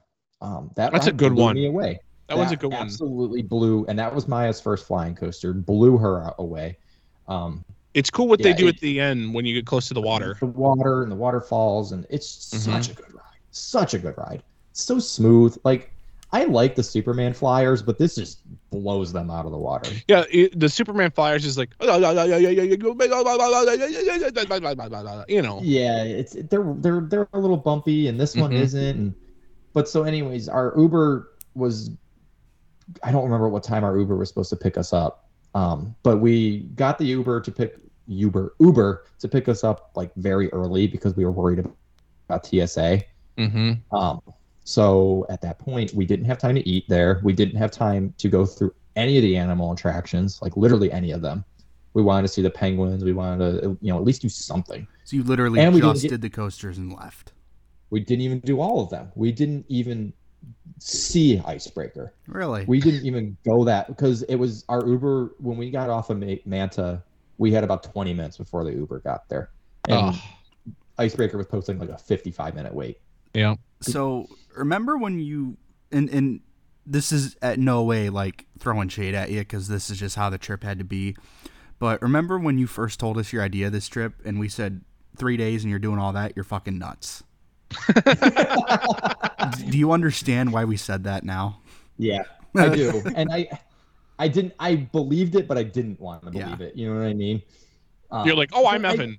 It'll be fine. It wasn't even that. Like, I was genuinely happy just dipping my toes in the water. Like Universal, we probably only rode half the attractions, and I feel super happy with what we did. Yeah, and I feel like Universal, like you got to experience a lot of the shows. You got to experience Bourne. The Bourne show is really good. Literally barely walked past that building. And I mean, you experience like everything else. You just kind of like just have yourself. It's almost like taking a bath, and you just like soak it all in. So to that point though, going into the trip, I did know like, okay, this is definitely going to be it's a buffet. Take a little of everything. Yep. So. But missing Icebreaker was kind of brutal. We didn't even, so from Mako to the front of the park, that whole, like, if Mako's noon and the front of the park is 6 p.m., that whole noon to 6 o'clock half of the park, we didn't even walk over, which kind of sucked. Yeah. So. You missed the giant stadium for Shamu and, the killer whales. See it from a couple of the rides, but yeah. So, but and this was kind of the theme of the trip, with missing the fun spots, with missing a few rides at Universal, with missing Icebreaker. It was, well, we have more than enough reasons to come back. Yeah. And that's the thing I was saying too. This is just how it had to be. This is the time that you had off. Yeah. And I wouldn't change anything because it was, except maybe going to Icebreaker first. And not riding Simpsons. That too. That was probably the biggest one, actually. I could have handled not riding Icebreaker had I not ridden Simpsons. But I wouldn't change anything for the world. And it was probably the shortest vacation of my life, but one of the best. And as it turns out, we get to the airport, and I think TSA, the only time I waited in a shorter TSA line was when I was at Dayton at 9:00 at night to come out to Florida. So that's so you're saying the line was really long, severely overstated. So no, he's saying it was really short. Okay. Yeah, it was super. Did you go to that awesome, cool Starbucks that's never busy right before TSA? No. Justin, we did go through all three of the. We went to the SeaWorld store, we went to the Universal store, we went to the Disney store, saw all the same souvenirs that we saw in the parks. I got to the airport really, really early with Justin when I left from that trip, and I got to go to Concourse C. That's insane how big that thing is. You got to take a giant shuttle before security, before you go through security, and you can like check out that, and it's like a huge Taj Mahal. It's massive. So anybody have any time to kill or something, go to check out Concourse C before security. Before you go to security. Yeah. So that was kind of a whirlwind of your Florida trip. Yeah. Do you have any closing thoughts for us? Well, real quick with the airport, I was going to say that if we knew the TSA line was going to be that short, probably would have went and ridden Icebreaker. But yeah, but also it is. I was gonna say if I would have known, if more than half the times, if I would know the TSA line would be super short when I go super early in the morning, I'd sleep for another hour and a half. Yeah, exactly. You know what though, with how temperamental MCO is, if you would have done Icebreaker, the security line would have been 3 hours. Yeah, probably. So, yeah, I don't know. Whirlwind of a trip, like you said, and I'm still exhausted from it, and my bank account still hates me, but it was absolutely fantastic. Universal is just mind-blowing. And again, I do have some gripes with it. Simpsons, rinse and repeat dark rides, but Velocicoaster, just the theming everywhere. It doesn't even matter what the theme was. It was just fantastic, and definitely coming back for Horror Nights at the very least if I don't come back in the summer. So, yep.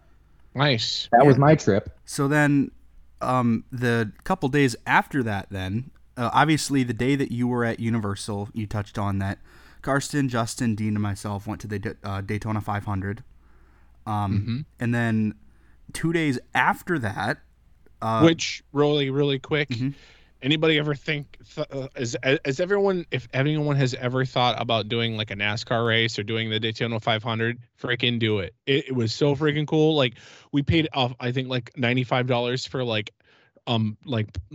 pit access or something or whatever. And we were able, like before race, we were able to go on the actual racetrack, write our names down, see a bunch of drivers. I saw myself on Fox, like screaming and being like an idiot and stuff and everything. Like, it was really, really cool. So Daytona 500, if it's on someone's bucket list, definitely check it out and definitely do it. So yeah.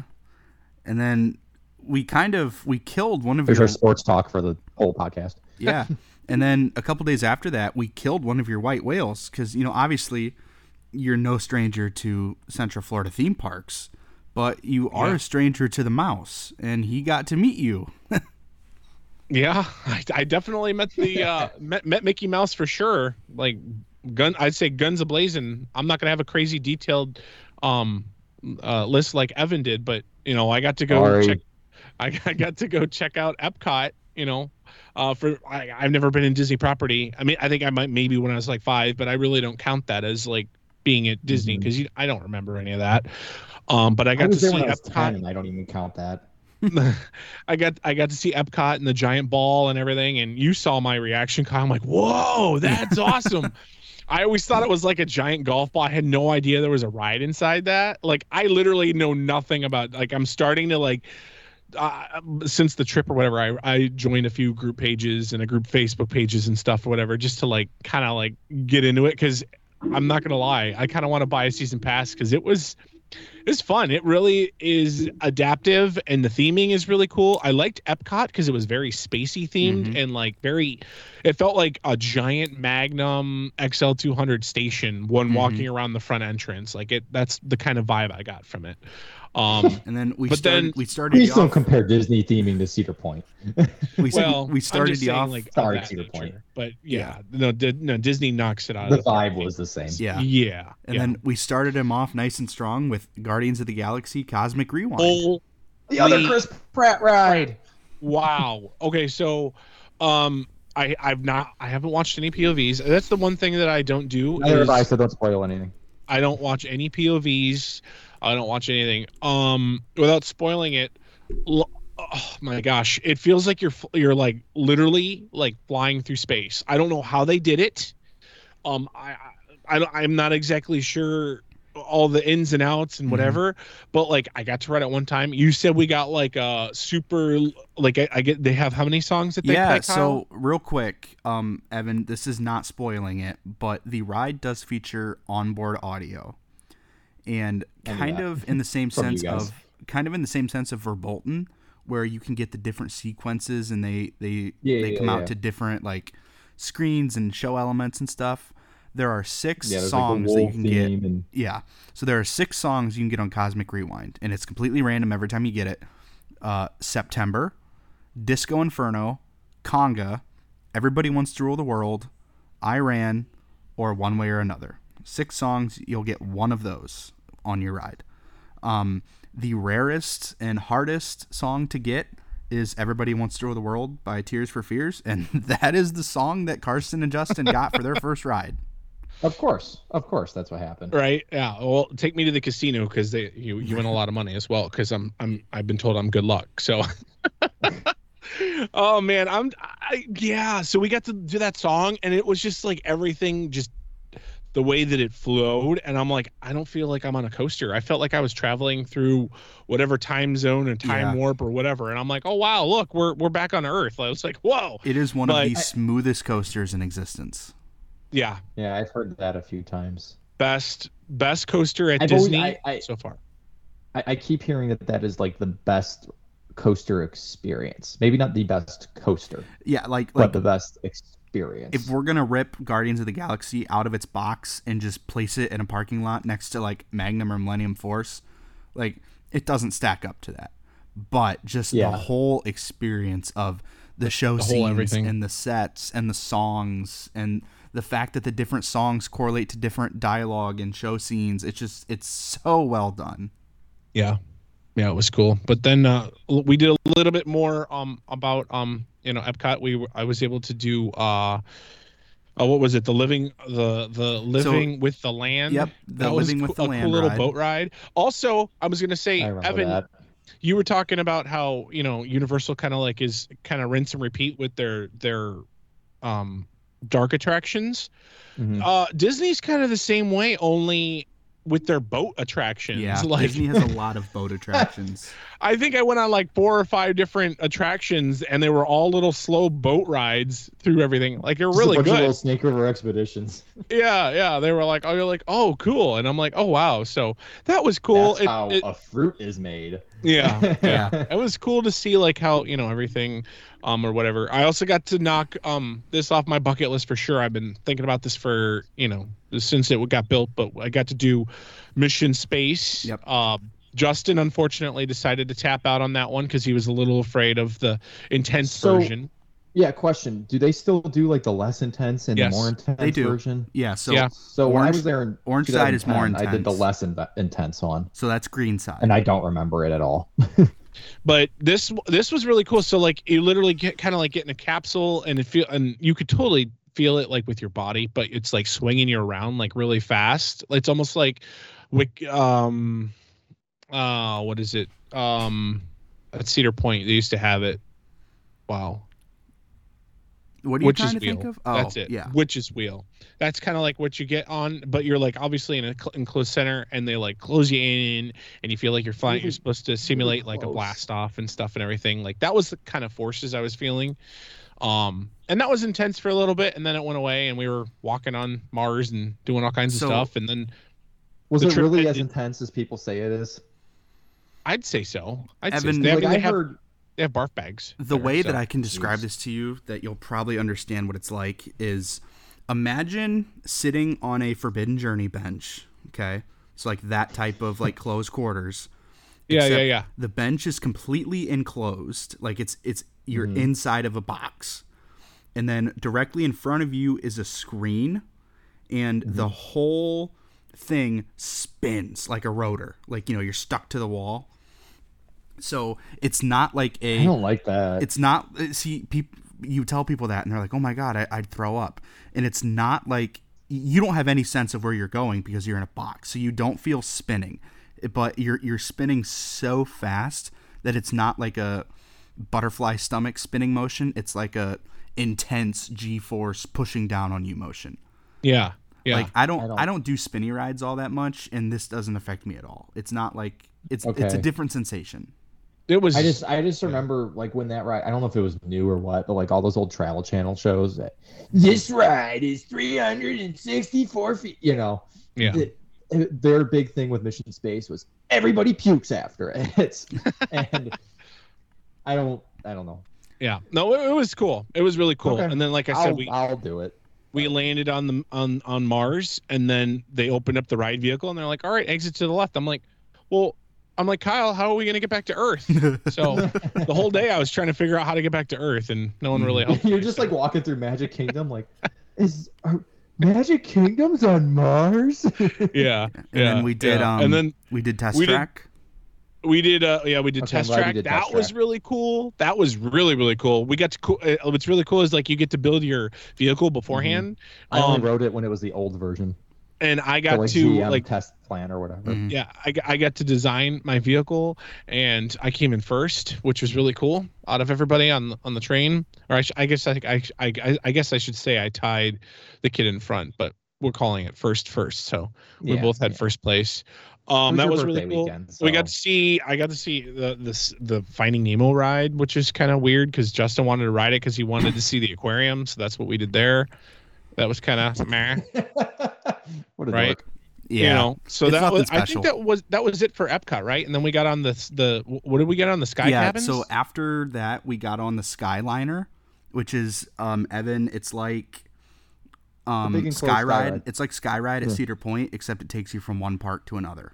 And it's very fast and very intense, and like literally the gondola, like you'll see the next gondola coming at you, and it's coming at you at like, I don't know, 20 miles an hour, and it's literally like slows down like within like hand distance. Like it's that close. It's crazy. Right. So we got to do that. I got to do Mickey's Runaway Mickey and Minnie's Runaway. Yep, Mickey and Minnie's Runaway Railway. That was cool. That was really cool. Say, because you mentioned how in awe you were yes. of everything. Yes. So, disclaimer, Disney lets you film on rides. I got a video of Carsten on that ride. And I just see just him looking around, and I swear to God, it looked like a little kid in a candy store. Yeah, there was so much to look at. Yeah, there was so much to look at. It was so much fun. It was I cannot believe it was honestly like wholesome how just genuinely just in awe of everything around you were. Yeah, it was really funny. That was cool. So I don't want to spoil anything, but that ride blew me out of the water, like with the way that like you start as like actual like looking like, oh cool, it's on a train, like it's on a track, and then all of a sudden like 3 seconds later we go in a dark scene and it's like, whoa, where'd the front go, and everybody's gone and everybody's doing this and we're doing a dance and doing all kinds of things. Like it was crazy. And then we needed to kill some time, so we got to see the Muppets Vision, the 3D show. Yeah. That was pretty funny. That was cool. Okay. I liked it. It was cool, little cheesy, but everybody likes the Muppets, right? And then we got to wait forever and a day. Oh my gosh, because the one side of the Star Wars, Rise of the Resistance was. So Rise of the Resistance has an ungodly capacity, like 3,000 people an hour. Okay. It had gone down for a couple hours in the day, and when it came back up, it was only running one side. So like there's two sides to it, and it was only running one. So Are they different? Are they the same ride? Like, are they just two completely different show buildings? Like, it's not. So essentially, it's kind of like a dual load station, right? Except it's not really stations. One side of the ride has like 10 little stations, and then another side of the ride has like 10 other little stations. And okay, this is just so far out of my scope. Yeah, that I can't even so picture it. Anyway, ride's running at half capacity, and then so we waited a long time. Yeah, so they have their lightning lane thing, right? So the ride's closed, and then all of a sudden you're 3 hours behind on the lightning lane, which gives you a very specific time to get in line. So then you got to accommodate them, and it was crazy. It was like they were. I got to see the one time, like in part of the line, you could see where they were letting in people in from lightning lane. They probably let in, I'd say, at least 150 people at a lightning lane, and then they took a group of 5 from the regular line. Like that's how bad it was. Yeah, because they were just so backed up and messed up. Yeah. Yep. We had a lightning lane to ride it later in the night, but I saw people like kind of gathering over by the entrance, and I'm like, hey, everybody, come over here. Like, just be cool. And then they like dropped the rope, and I just like grabbed everybody by the neck and like ripped them into line. So, but because they were so backed up, we did end up waiting about an hour and a half. Yeah. But I mean, it was cool. It was worth the wait. Like you could see like all like it's crazy themed. You felt like you were literally on the Star Wars set or in Star Wars itself. Anybody who's remotely into theme parks has seen the stormtrooper scene. Oh my gosh. I got to take pictures with the stormtroopers. I was like, oh my gosh, it was so freaking cool. The ride, oh my gosh. Top notch. I loved it. It was good. I don't want to spoil anything, but really, really, really, really, really good. And then that also is one ride I actually have watched a POV of because I was just say also what's really cool is like the cast members, like, or the Dark Order, right? Yeah, they're jerks, aren't they? They're jerks, yeah. Jerks. Yeah. So they're like get over there right now. And then people like have their phones out and they're like taking pictures or selfies. They're like, put your phone away. This isn't a good time. And I'm like, I'm sure the Karen. I can't believe they still do that because I'm sure Karen's like, oh my god, he's so. Oh my gosh, it adds so much to it though because it's like okay, but then like she's like constricted too. Yeah. It was all creepy and weird. Yeah, it was really cool. So, and then we got to see all of Star Wars Land. Holy crap! I think Justin was about to buy a lightsaber that was like $300 or something. But there's like a lightsaber bar that you can like hold all kinds of different lightsabers, like metal ones, and how heavy they are, and for all the characters. Make your own or something. You can make your own. So me and Kyle, we had the blue milk, which was cool. You know, it's milk, but it's blue. It was like coconut, right? It's not actually milk. It's from the movies. If you've ever seen the movies, it's like rice water and like coconut. It sounds gross, but it's good. It's not bad. Okay. It was all right. It was a little pricey, but is it? You can get an alcoholic drink. Yeah, you can get it alcoholic, but by default, it comes non-alcoholic. Yeah. Gotcha. Okay. Yeah, and then after we got to see all that stuff and everything, we had one opportunity to ride a Twilight Zone Tower of Terror. Holy crap. Oh my gosh. That is one ride I specifically remember. Oh my gosh. I've never seen any POVs, so I don't know what to expect. Lauren's telling me, she's like, it's gonna be really, really great. It's gonna be fun. You're gonna love it. I'm like, okay. I literally get into this and they're like, okay, here's the seatbelt. I'm like, okay, well, where's the lap bar seat or shoulder harness or nothing? Nope. They're like, nope, that's it. And I like pull on the seatbelt. I'm like, little things on the side to hold on to. Yeah, and I'm like, I pull on the seatbelt, and I'm like, well, this has a lot of give. I'm like, what is going? Okay, cool, interesting. So I'm not holding on because I'm like, whatever. So I'm like, we go up, and then all of a sudden we just drop, and I'm like, what? And I start giggling profusely, and Kyle and Dean and everybody are all looking at me like, oh, look at him, it's his first time, and I'm just going up and down. Oh my gosh. It's so much fun. Ride. If anybody has any opportunity, it's so much fun. Yeah, and like you said with the cast members, they're it's Twilight Zone, and they're all weird and creepy. Yeah. Ooh, welcome to our hotel. Ooh, you know. Yep. Yeah, that's cool. And then we had, I think, like an hour or so, maybe a little bit more than an hour, to go check out Magic Kingdom. So we got to do 3 out of the 4 parks. Obviously, I was kind of like what you, Evan, did, like dipping the toe in and going to the buffet and checking some things out, whatever. I mean, like you didn't get to do any of Toy Story. You didn't get to do Soarin'. You didn't. I don't know what you did at Magic Kingdom. Yeah, but... he missed a lot, but he also did a lot. I did some pretty marquee attractions. Like I was able to do, Haunted Mansion. That was cool. That was pretty good. I was, going through everything and whatever. It wasn't really what I was expecting. I didn't realize it was going to be like the conga of all the gondolas kind of thing. It was almost reminding me of Finding Nemo, because that's exactly the kind of ride system they had, Nemo, kind of thing. Yeah, so that kind of ride system, is called an Omni Mover. Okay. Which just means it continuously moves, right? Yep. And then we got to go through the castle. Freaking awesome. Took some really, really cool pictures of that. And then I made a mistake of taking one picture, and then I put my phone away, and then there's like 4 or 5 different groups that were like, hey, can you take my picture? Because I was by myself, because you guys went to go get some food, and I'm like, oh crap. So I got stuck being Kyle, like when he went to Cedar Point, taking pictures in front of the castle for people and stuff. Oh yeah, when I worked at Cedar Point, and I would just get stuck at the 150 sign. Yep. And then we finished it off with Pirates of the Caribbean, which I thought was going to be like, I don't know, like a 3D or 4D simulator ride, like kind of like Spider-Man or whatever, like in my head. Nope, it was exactly like the Land of the Living or whatever. I'm sorry if I butched that. But literally it was like the little boat ride, and I'm like, oh, cool. But wow, was the animatronics I felt like there was literally like they were real people, or like, and those are their older ones too. Yeah. And then I'm like looking up, and I'm like, oh wow, you can see like the sky and the building and stuff. And I'm like, oh look guys, I'm like, we're outside. You look, the clouds are moving a little. And they're like, we're not outside.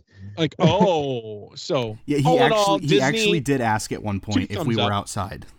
I did. Yeah, I did. But 2 thumbs up. It was really cool. The food was all the food and stuff and everything that we got was really cool. I don't know. I still think Kings Island on the food pyramid is like top, and then that's true. I would also say valid. Cedar Point as well, and then kind of Busch and SeaWorld and then Universal. Yeah, I thought Universal's food. We ate at the Terrace Cafe. Is that what it's called in Jurassic World? Yeah. We had I didn't have the heart to tell you. I didn't have the heart to tell you, but that was just not a good choice on your part. Really? No. Well, we thought it was good. The potato, they came with like potatoes and corn, and that was super good. And the chicken was fine. That's okay. I want to point out the mobile ordering thing at Universal. And this is your guys' recommendation. Oh my God, does that work well? Like, did you do it? Yeah, we did it for Terrace Cafe, and I think if we had gotten in line for the food when we got there, it probably took us the same amount of time to like sit down, get our food, eat our food, digest it, and leave as it did as somebody who got in line as we got there. So that was awesome. So another big score on the recommendations from you guys. Good stuff. So yeah. Anyways, Terrace Cafe, it was good. It was fine. Yeah. But yeah. So the thing with like Disney and Universal food is like for the most part, when you go to Cedar Point or Kings Island, wherever you eat, the food is like good. The same cannot be said about Disney and Universal. They have some options that are phenomenal, and they have some that are just not good. It just depends. Yeah. I think Cedar Point and Kings Island definitely went for like quick service like restaurant like food and like having high like standards for that. Because you said that we can get like really good food at Disney, but we have to like make reservations and the whole 9 yards, do all that kind of stuff. So and I think with Universal, instead of the goal is you don't eat in the park. You go out the city walk. And just the way that our day was going, that wasn't in the cards. So yeah. It was cool. Definitely 2 thumbs up to Disney. It was freaking awesome. Can't wait to go back. Yeah. Can't wait to ride and kind of immerse myself and go and stay there a lot longer and do a lot of things. But it was really fun. In the spirit of new and exciting experiences too, I actually have something to talk about pretty quick. Yeah. I got to do Tron Light Cycle Run at the Magic Kingdom. Ooh. And good. I really enjoyed it. I'm trying to find my notes here. So I'm going to stall a little bit until maybe I can find them or maybe I can't.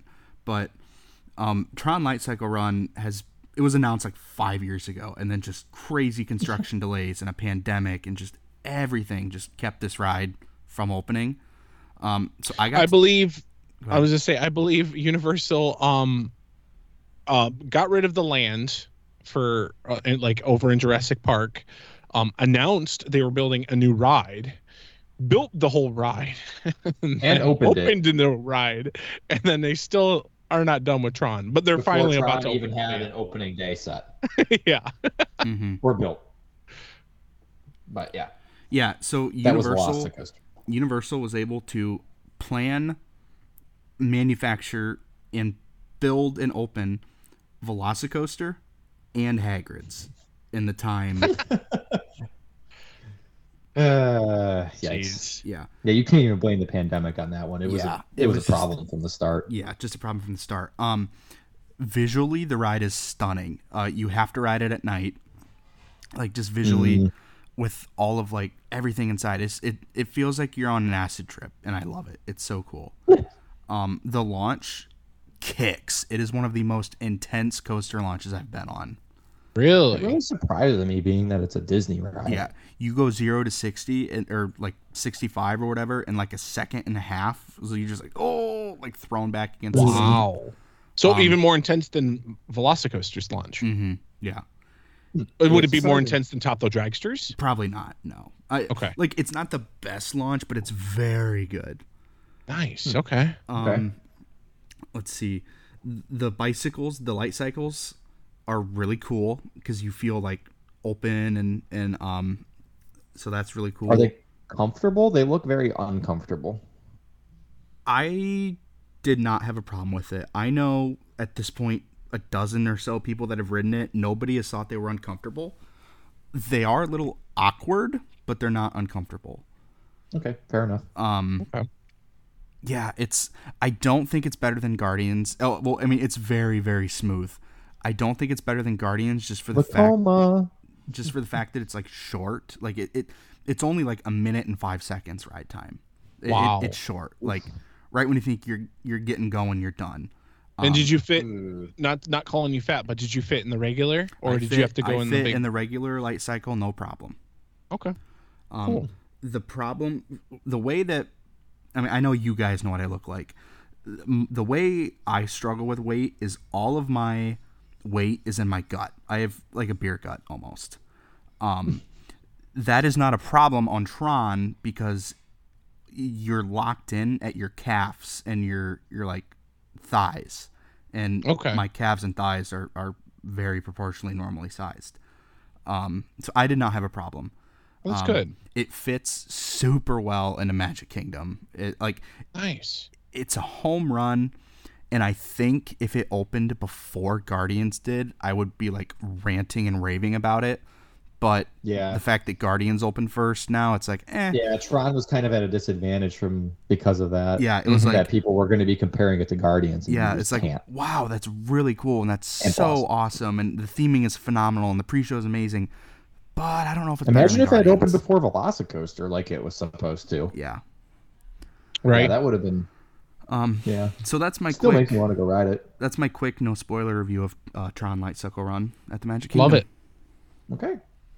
Yeah, I visually seeing videos and photos of that ride. It's just, if you ever get a chance to do it, you have to do it at night. You have to. Yeah. Good. Absolutely. Noted. Well, I think that's probably going to wrap this up, but I think we do have a spoiler, Kyle. What's this spoiler that you were showing off in the show notes? I'm curious about a guest. Oh yeah, a guest. Yeah, we might be having an emphasis on might a representative of a major ride manufacturer on the show to interview in the near future.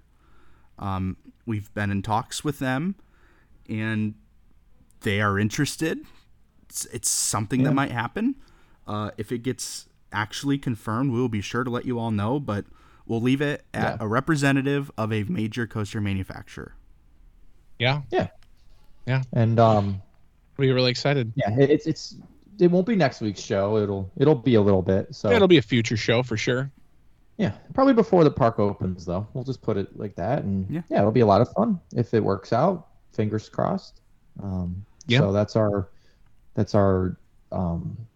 marketing to keep you guys listening to us. I think this is going to go down as our longest show on record. We're at an hour and 45 minutes. Holy crap. But there was a lot to talk about. Yeah. And I really, really went on a tangent, but I was just super excited. So an hour and 10 minutes of that is Evan. I hope people like listening to my voice, because I sure don't. Hey, that's why we did all the news beforehand or whatever to check out with Cedar Point and Cedar Fair and Kings Island and Coasterstock and everything, you know. So I was just a burden, is what you're saying. No. Everybody. Oh, hey, I'm not gonna lie. Justin's been asking about. He's like, when are you gonna have that update? I want to hear how Evan's trip went and blah blah blah. He's like, I'm getting bored here. I'm like, well, he was so excited just to ask me for the 5 minutes I saw him that night. So did you ride? What did you think of? Did you ride this? Oh, you didn't ride that. Oh, what did you? Yeah, so between Justin and his mom, those two always keep us in check. Yep. Yes, they do. For sure. So, but Lord. That's going to wrap up this very long and detailed episode, but if you made it this far, we do appreciate you listening. We'll be back next week, hopefully, to give you all the news and updates that we can. Hopefully in the future, we'll have that interview, but that's it for me. Yep, that's all guys. I talked about. Guys, thanks for tuning in, and hopefully we'll have our next guest sometime soon. So, all right, That's gonna do it for us. Take it away, Justin. Thank you for listening to the Rundown on Fun. Be sure to follow us on social media to stay up to date on all things Cedar Fair. As always, be kind to your ride operators, and we will see you on the Midway. Good night.